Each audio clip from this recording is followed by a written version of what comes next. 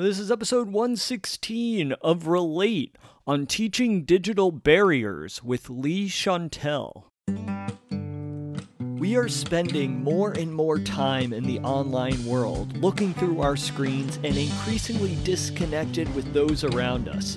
But studies have proven that it's real-life, meaningful relationships that bring us the most joy and happiness. It's all about human connection and conversing with people from a variety of backgrounds. Worlds change when eyes meet, so let's sit down and relate.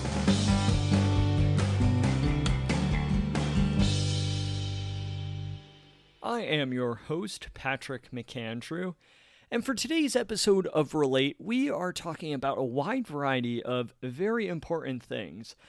Have you ever thought in your life that you are just passively consuming, that you're just passively interacting with the world? Perhaps you don't really quite have an understanding of tech, that you don't really know how tech works. Perhaps you've heard that there's these algorithms that are manipulating us, but you don't really pay too much mind to it. Well, in this episode, we talk about why it's so important that we educate ourselves on how technology works. We talk about digital equilibrium, and also how we've been taught to be reactive when it comes to the online and social media space. We talk about establishing routines and why this is so crucial to implement positive behaviors and habits into our lifestyles. Our guest, Lee Chantel, dives deep into these topics, and something that she also discusses with us, which I really loved a lot. This is great. She talks about how we must leave space for our mind, leave space for the bigger things in our lives. Whew, this is so true, and this really resonated with me a lot. I'm very excited to bring this episode to you all. So, now more about our guest. Lee Chantel is an international speaker, consultant, author, and blogger. She is passionate about cyber psychology, digital well-being, and digital communication, in particular prioritizing conscious choices towards interactions, especially online interactions. She is currently undertaking multidisciplinary research, examining children's interactions with social robots in an educational setting. Over the past 2 decades, she has spoken all over the world, written various books, run not-for-profits, organized festivals, plus many smaller events. She has worked in online marketing, online advertising, content creation, and social media, and is currently creating online courses while teaching herself how to code apps. So this is a very great episode for you all today. If you like this episode, please share it with a friend. If you like this episode, also head on over to Apple Podcasts and leave me a review. I would really appreciate it. So without further ado, with all of that said, let me please introduce Lee Chantel.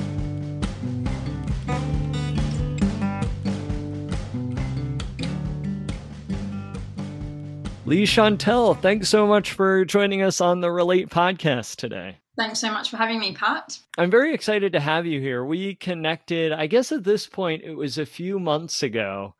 Really, I guess it was before the whole pandemic, too. I think it was like just before that or right around when that was just starting. And yes. I was really excited to connect with you because you've done some really incredible work within this emerging field of digital well-being and digital wellness, specifically your work as a speaker, a consultant, as well as a lot of the writing that you've done too. So I'm really happy to have you on the show and just to hear your perspective on what it means to create meaningful relationships, specifically in our digital age today. Yeah, sounds great. Thank you very much for having me. We connected because of the Humane Tech blog, actually. Yeah, it's such a great community of people who are really working towards figuring out ways in which we could design tech that is more human-centered, right? Like that's a big part of our mission as well, is not only figuring out what we can do as humans, but then also what we can do in the design of it. Yeah, exactly.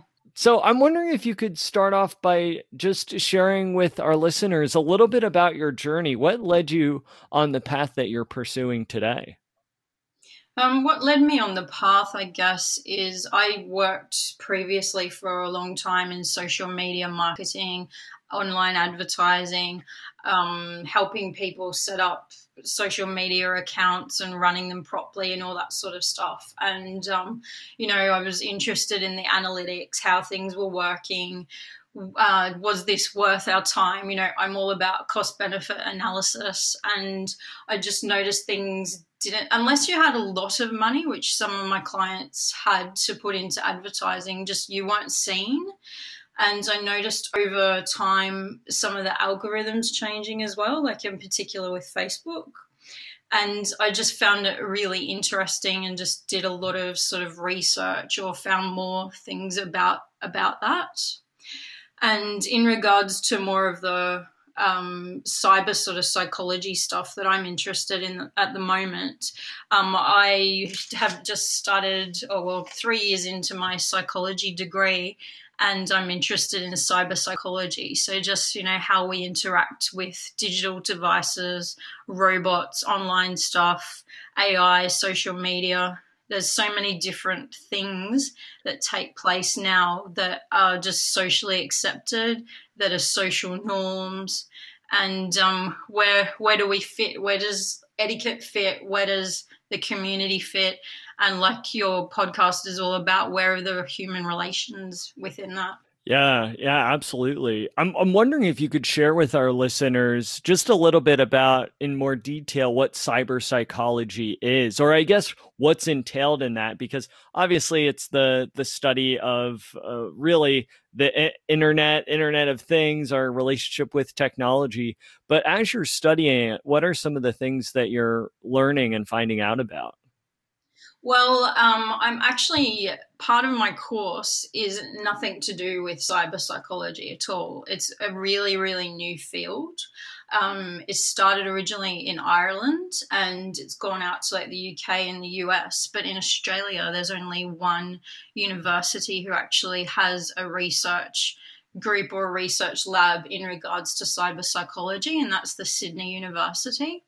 So I'm at Griffith University at the Gold Coast in Australia, and they don't have anything like that there. And so that is a bit upsetting to me, because I just think it's such a field that's really important at the moment. Like, just for example, or the Cambridge Analytica drama, that could be a subject on its own. Or, for example, with all the COVID stuff at the moment, how we're relying on surveillance type technologies, and that people, we sort of had to use a lot of those for a while, but why are we using them now? Or did we need to use them as much as we did, and things like that. So, it's not necessarily taught at the moment too much, but that's my direction and where I want to go. And this year I'm doing my honours, which I know a lot of people in the US don't really know what that is, but that's sort of like a bridge between when you do your undergraduate and your graduate. So it's sort of like a year in the middle where you work out whether or not you want to go any further in regards to research mostly.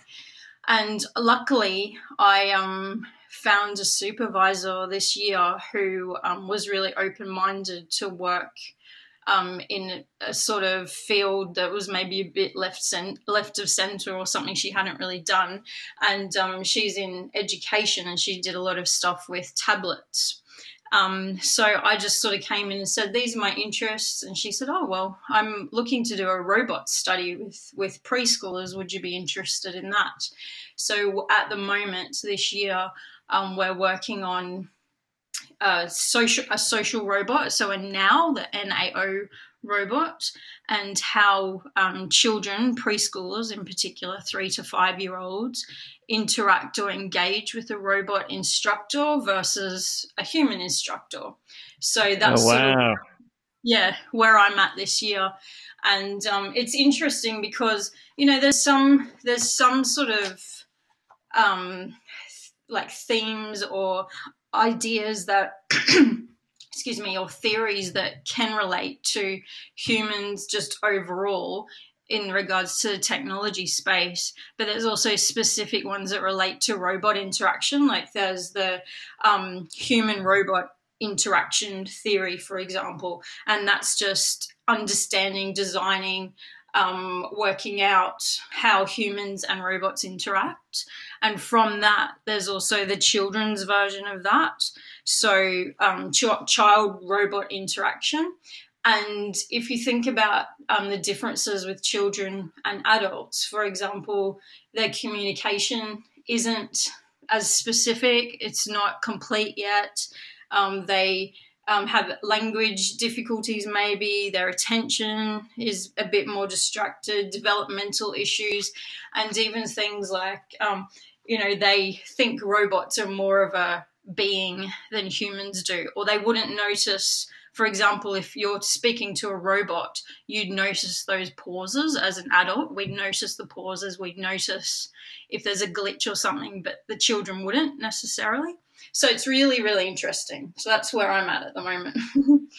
Yeah, it's really fascinating for sure. And really, technology is only going to continue to advance. So it's really fascinating to see just how not only how humans are going to affect the change of technology, but also how technology is going to affect the change in humans too. And it must be really fascinating just to be in this research environment where you're seeing how children are reacting to social robots.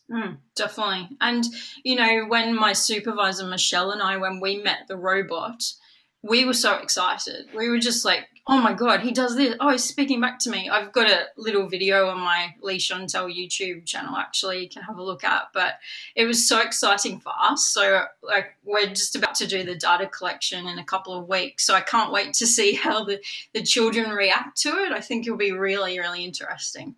Yeah, it's like exciting too. And with that said, I know you also work a lot as a consultant. So what do you do in your consultant work when you're working with your clients? Is the work specifically on digital wellness, or is it a subset or something related to that? So I've been doing the consulting speaking for many years, and that was a lot to do with the social media marketing that I used to do.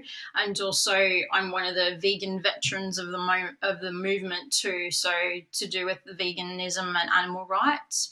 I've done more, coming over more to the digital wellness, digital communication side. So I'm interested in just how mindfulness and conscious choices of digital activities, I guess you could say. So I haven't really had that much time the past few years just because I've been studying, but I'm in the process of setting some things up at the moment. And the end of the year onwards, we'll be getting more into that, and retreat sort of spaces and events that encourage people to just think about why they're using digital devices, and do they need to still do it, and just give some sort of tips and help on this is the stuff you need to do, so you don't need to get caught up in all the passive scrolling and just checking things all the time and getting overwhelmed with notifications. So and that would go into organizations, businesses, one-on-one interaction. So similar to what I sort of did before, and I did a lot on online etiquette and things like that. So it's just sort of a natural progression for me to get into that space, I think. Well, and especially too, I would love to hear your thoughts on the fact that you have done a lot of online marketing work, social media consulting. With having this background and also this perspective of having a deep understanding of really how the online world works, how do you really, I guess, analyze digital wellness now that you kind of, in some ways, almost did like a 180 where now you're talking about, okay, it's important to have a balance with these things. I imagine that having that social media and online marketing experience has been really valuable now that you're teaching digital wellness. Yeah. How do you really implement that experience into what you teach now? I think that's a really good point, Patrick, because I think people don't understand the technology. They don't understand the back end of stuff. They don't understand the algorithms. I speak to lots of people that say, "Oh, I don't care if someone's tracking me. I'm signed into everything all the time. I don't care." And that really upsets me because it's very like a passive sort of interaction with the world, and it's sort of, a bit, I don't know. Yeah, I guess passive is the best word, but you're not trying to change things. You're just happy with the way things are when, you could try and be better or you could do better. And I think that does come back to people not understanding all those things. So, of course, you're not going to care if you just think carrying around a phone and it's just tracking you. But I don't know what happens, Whereas if you know that your data is being tracked, everything you do online or, whenever you're connected to anything, there's data tracking. And that data, especially in the US where you're from, is just used really badly to whoever can pay for it. And that's really scary for me. And I just, I don't know what it takes for people to care about this. And I think it's, all the sort of things I've been involved in the past, like veganism, animal rights, environmentalism, feminism, all those sort of things. It normally takes 10 or 20 years for people to actually listen to what I'm saying, So I think it'll be one of those things where in 10 years' time, people will go, "Oh, yeah, I'm not signing into Facebook anymore. I've deleted my Facebook page, or I'm not logged into Google all the time." And I'll be like, "Oh yeah, cool. Good for you." So I just think it takes a long, long time for change to happen and real change to happen. So that's interesting for me. But yeah, I think from my background, I understand things more. I understand why or how, you get someone's attention. And, as much as we can with algorithms where we don't know exactly how they've been created and how they're updated. But, I think that really helps me going forward. And, I think people, 10 or so years ago, you used to be able to put a certain amount of money on a advert for, say, Facebook, and you get a pretty good return from it. But now there really isn't much return unless you spend a lot of money on things. And there was some study a few years back that was saying 50% of advertising dollars doesn't actually go to where it's meant to. So, that's a really hard thing to try and sell to someone as a business trying to get people into social media. Oh yeah, you have to post every day and you have to post stuff that people like and you have to be seen. But Facebook only 1 to 2% of pages get their content seen, and then you also have to pay if you want to be seen, but then that won't actually be effective. So it's just really hard.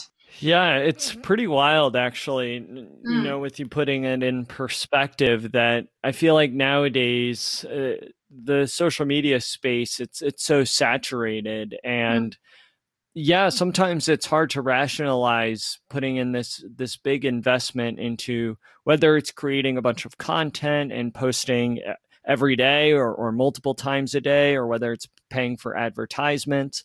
Like, I'm a big believer that eventually we're going to see some sort of change. I think that social media marketing worked for a while, but now we're starting to see this turn of events where it might not be as effective or the most effective means of advertisement that it used to be. Yeah, I think so too.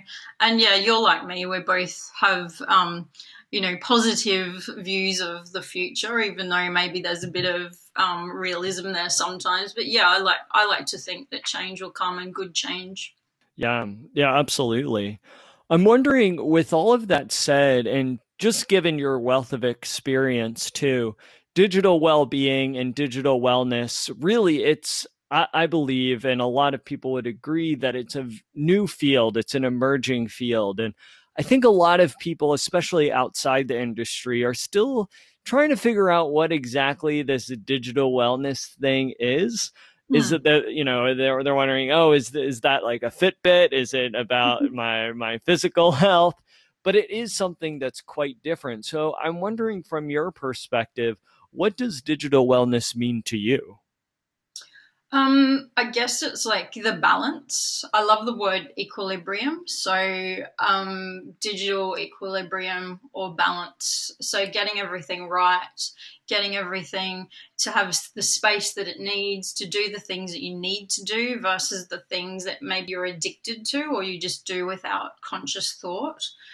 So that's just in a nutshell what it means. But a good example. I'm on my uni holidays at the moment, and my laptop and display are being serviced at the moment, and it was going to take about a week. It's almost two now, but so I decided that was a good time. I'm going to go away for a week with a friend, and I'm just going to chill out. I'm not going to have any uni related stuff or no computer. And one thing that I found really weird was a few people I said I'm getting my computer serviced. They thought that was just the weirdest thing in the world. Like, why would you get something serviced when you can just buy something new? Which annoys me. And I think you should always try and fix things before you get something new, especially with the amount of electronic waste we have at the moment. And then another thing was, oh, so what do you mean you're not going to check your emails, or you're not going to do this, or you're not going to do that? And I'm like, no, I've just got my phone, and my phone doesn't even have emails on it. Like, it's just, and it only has notifications for, phone calls, Signal, WhatsApp, message sort of based things, like for human interaction or human communication. I've never ever had Facebook on my phone, for example. I do go on Twitter quite a bit because I like Twitter. But just like basic sort of things like that, where I could actually rest my brain and read. Like, I just wanted to chill out, read, go to the beach, do some ocean swimming, hang out with friends, and eat good vegan food. So I was able to do that. But a lot of people just couldn't understand that I have those digital barriers, or that I would have those barriers. So that, I think, is something that sort of needs to be taught a bit more. And that's where I sort of see myself coming in as well. It's like that leading by example, or it's showing people, giving them tips and tricks to how to be able to do that. Yeah, I would absolutely agree with you on that too. I think that it's important that we really exercise, to what you said, exercise digital barriers, because I think a lot of us fall into the trap of just falling down this rabbit hole of technology, and it becomes really consuming and, in all honesty, very exhausting too. If when you're staring at your screen, whether it's your laptop, computer, or your phone, it gets very exhausting when you're doing that for a while. But if you have the opportunity to separate yourself from it at least a little bit each day, and like you said, you go out with friends and you have some vegan food, or perhaps you do something that feels a little bit more tangible, I feel Mm. like the overall health benefits of that are huge. Yeah, and outdoor exercise and being outside in nature and not looking at a screen, they're all really beneficial things as well. The one of the biggest issues with digital devices and people using them all the time is anxiety and depression. And if you add into all the COVID stuff at the moment, and even the Black Lives Matter movement and all these like major things that are happening in the world, that is causing anxiety and is causing a large majority of people to have depression. You need to try to do something that's positive, that you can, that you yourself can actually action, that you're not relying on someone outside of you to do. And that, for me, I found, for uni, we are online now, so we don't go into classes and things like that, and we'll be doing that for the rest of the year. And I just got into a really good routine. I'd wake up, do my exercise, which is like Pilates or yoga.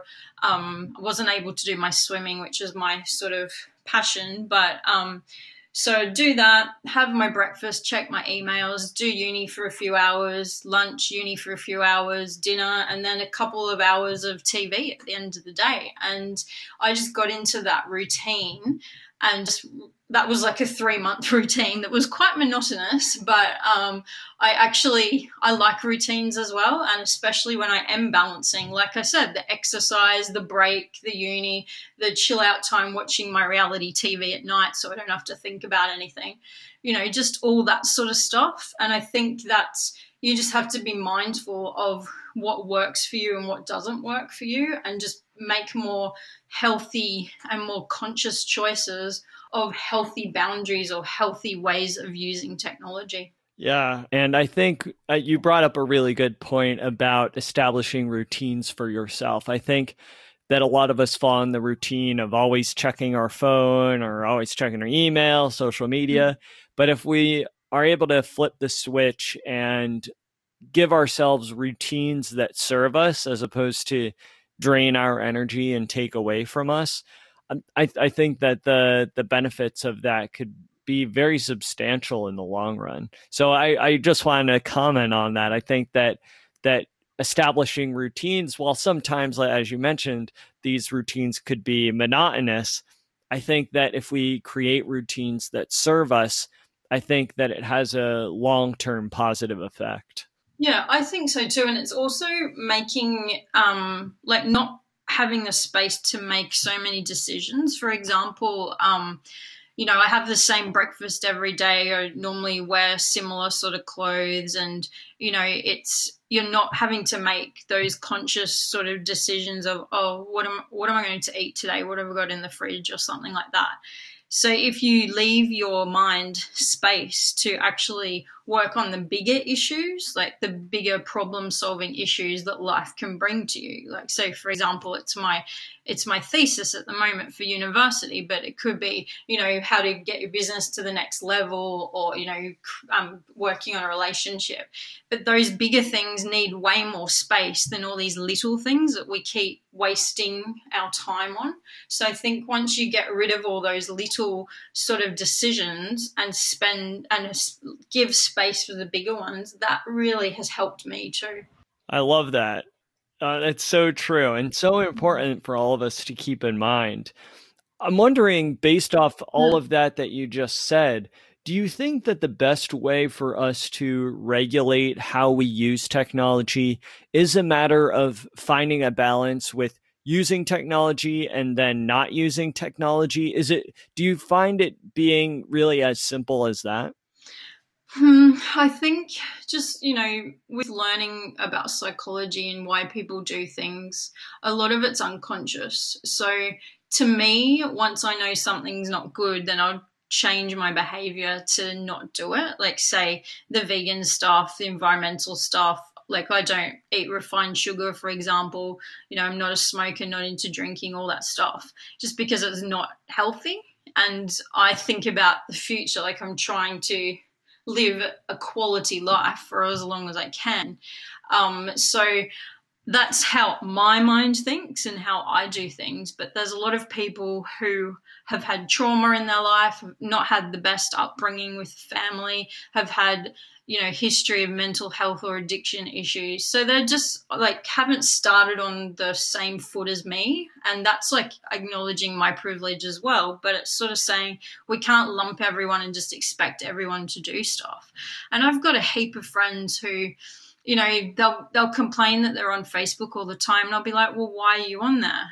And it's just an emotional sort of thing for them. They're sort of like self-soothing. When you have something that happens to you, like a trigger that triggers you feeling a certain way, or something that reminds you of how you were in the past, or you're not worthy, or something like a deep-seated issue, people can self-soothe, and that includes alcohol, drugs, things like that. And it can also include digital devices. So you're just sitting there mindlessly scrolling through Facebook or, YouTube rabbit hole with all the videos. And people are not in that moment consciously going, okay, why am I doing this? I'm doing this because I'm bored, or I'm doing this because it makes me feel better for a little bit of time maybe. Or, people say, oh, but I'm connecting with people online. And I'm like, well, is it really connection? You're not really interacting with those people in general.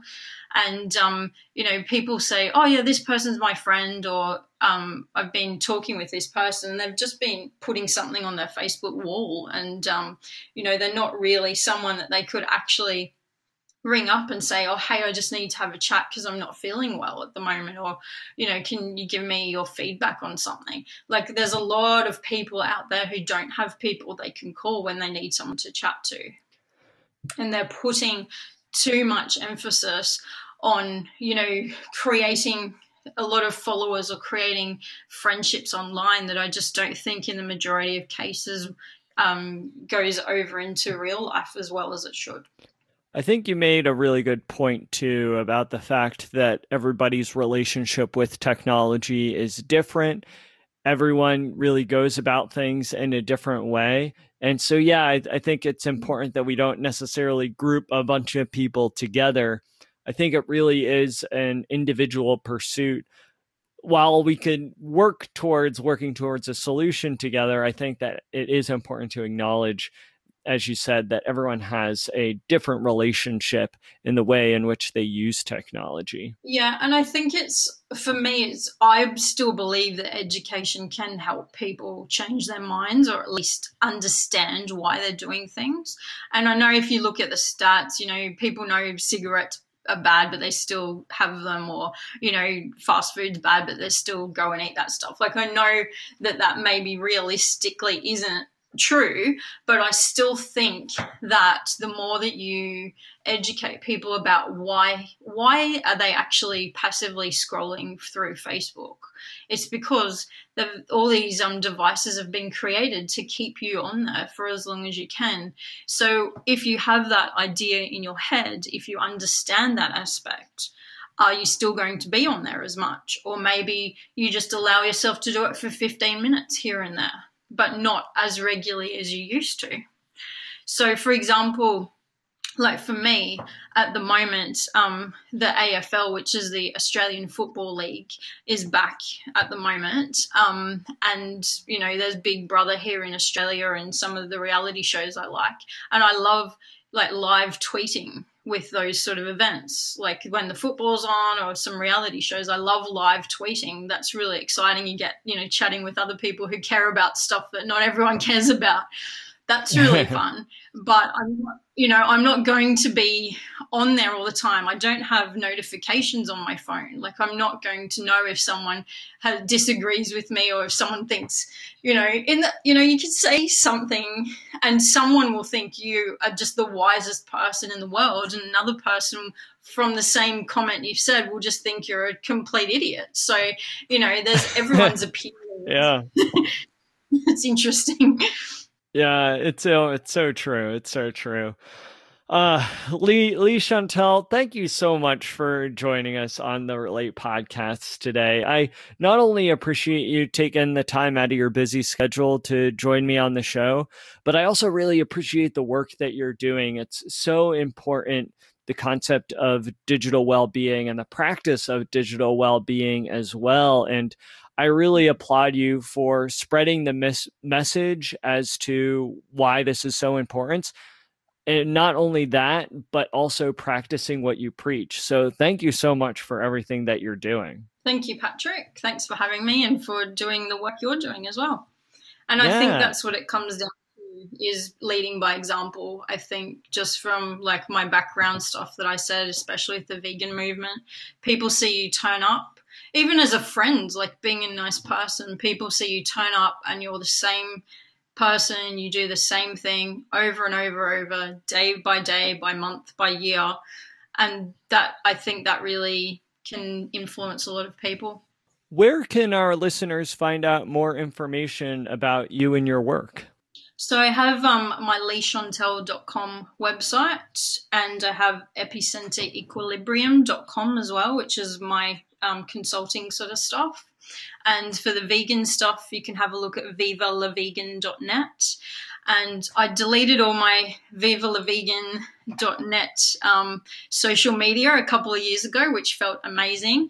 And so I just have my Leigh Chantal Twitter and Facebook begrudgingly, and I have Lee Chantel and VivaLaVegan.net YouTube channels. Great. Well, I'll make sure to include all the links for our listeners. So listeners out there, if you want to check out Lee Chantel's work, which I highly recommend, just go to the show notes and click those links provided. So Lee Chantel, I have one last question for you before we part ways. How can we as a society better relate to one another? I think it's all about trying to understand other people. Like that saying, if you want to be understood, then understand. If you want to be loved, then love. Like that sort of vibe. So you have to be aware that the more divided we are as a country, as a state, as a society, the more that governments can get away with a lot of the stuff they shouldn't be getting away with.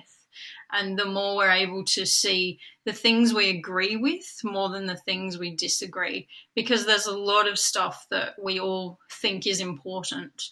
And it's just people's, I don't know, the way people interpret things nowadays. And if you think about the way that we've been taught online is to be reactive, is to be outraged, is to just share the things that upset you, share the things that get you, really angry and or really emotional, and to share the things that are just an image or a video or a meme or something that's not very deep. It's maybe superficial.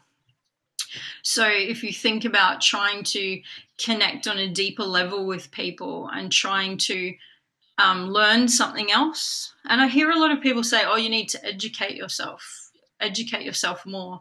But people do think they're educating themselves on, say, Facebook or, say, Twitter or, say, YouTube. But there's algorithms at play. There's reasons why you're seeing particular things. So I think get outside your little box, get outside your little echo chamber and, learn more from people who are outside the things that you agree with already. And I think once you have conversations with people that disagree with something, I've got a lot of different types of friends, a lot of ages from all over the world. And I just really am interested in why people think that. What makes you think, so-and-so's the best person at the moment, or what makes you think this way someone said it is better than this way? That's just really interesting. And I think maybe that's also helpful for people, just trying to find out why people do things, and instead of trying to just put your case across and trying to convince people or change people's behavior. Yeah. Wow. Well, that is a powerful message to leave our listeners with. So, Lee Chantel, thanks so much again for joining us on the show. Thank you, Patrick. Thank you, everyone, for listening, and have a great day. Thank you for joining us for this episode of Relate. You can let me know your thoughts on this episode by going to Apple Podcasts and leaving me a review. Or if you have the Anchor app, feel free to call in and leave a voicemail. I would love to hear from you. You can support this podcast by clicking the link in the show notes. Thank you so much again for tuning in, and I'll catch you all in the next episode.